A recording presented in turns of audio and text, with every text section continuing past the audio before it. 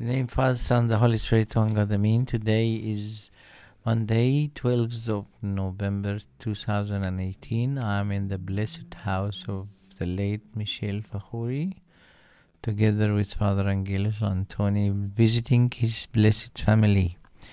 I'm going to talk to you today about the resources of the virtue of patience. I think the virtue of patience is so important for everyone. So we need to know the resource of this virtue. According to the reference of the Bible, there are two main resources. Number one is testing our faith. If you want to gain the virtue of patience, you need to know that the Lord will test your faith. This has happened to the righteous Job. The Lord tested his faith, and he continued in his patience, and the end was very good.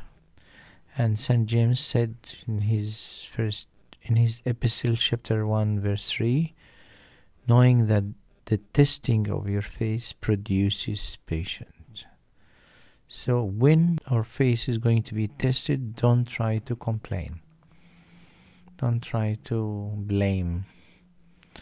The other source of patience is keeping the commandment of the Lord.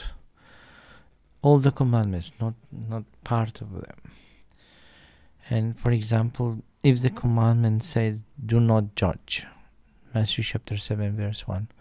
So we need not to judge anyone, because if we judge some person, this person might repent and become a good person in the future.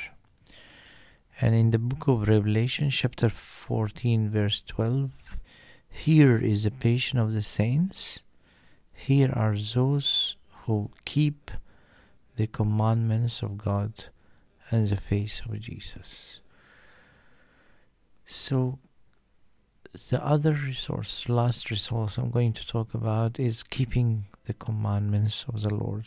And the commandments is to pray, to read the Bible, to partake of the Holy Communion, and to do the mutanias, to serve others, to be a good Christian. May God bless this house and this family of this great man, Michel Fahouri. Glory be to God forever and ever. Bishop Daniel of Sydney.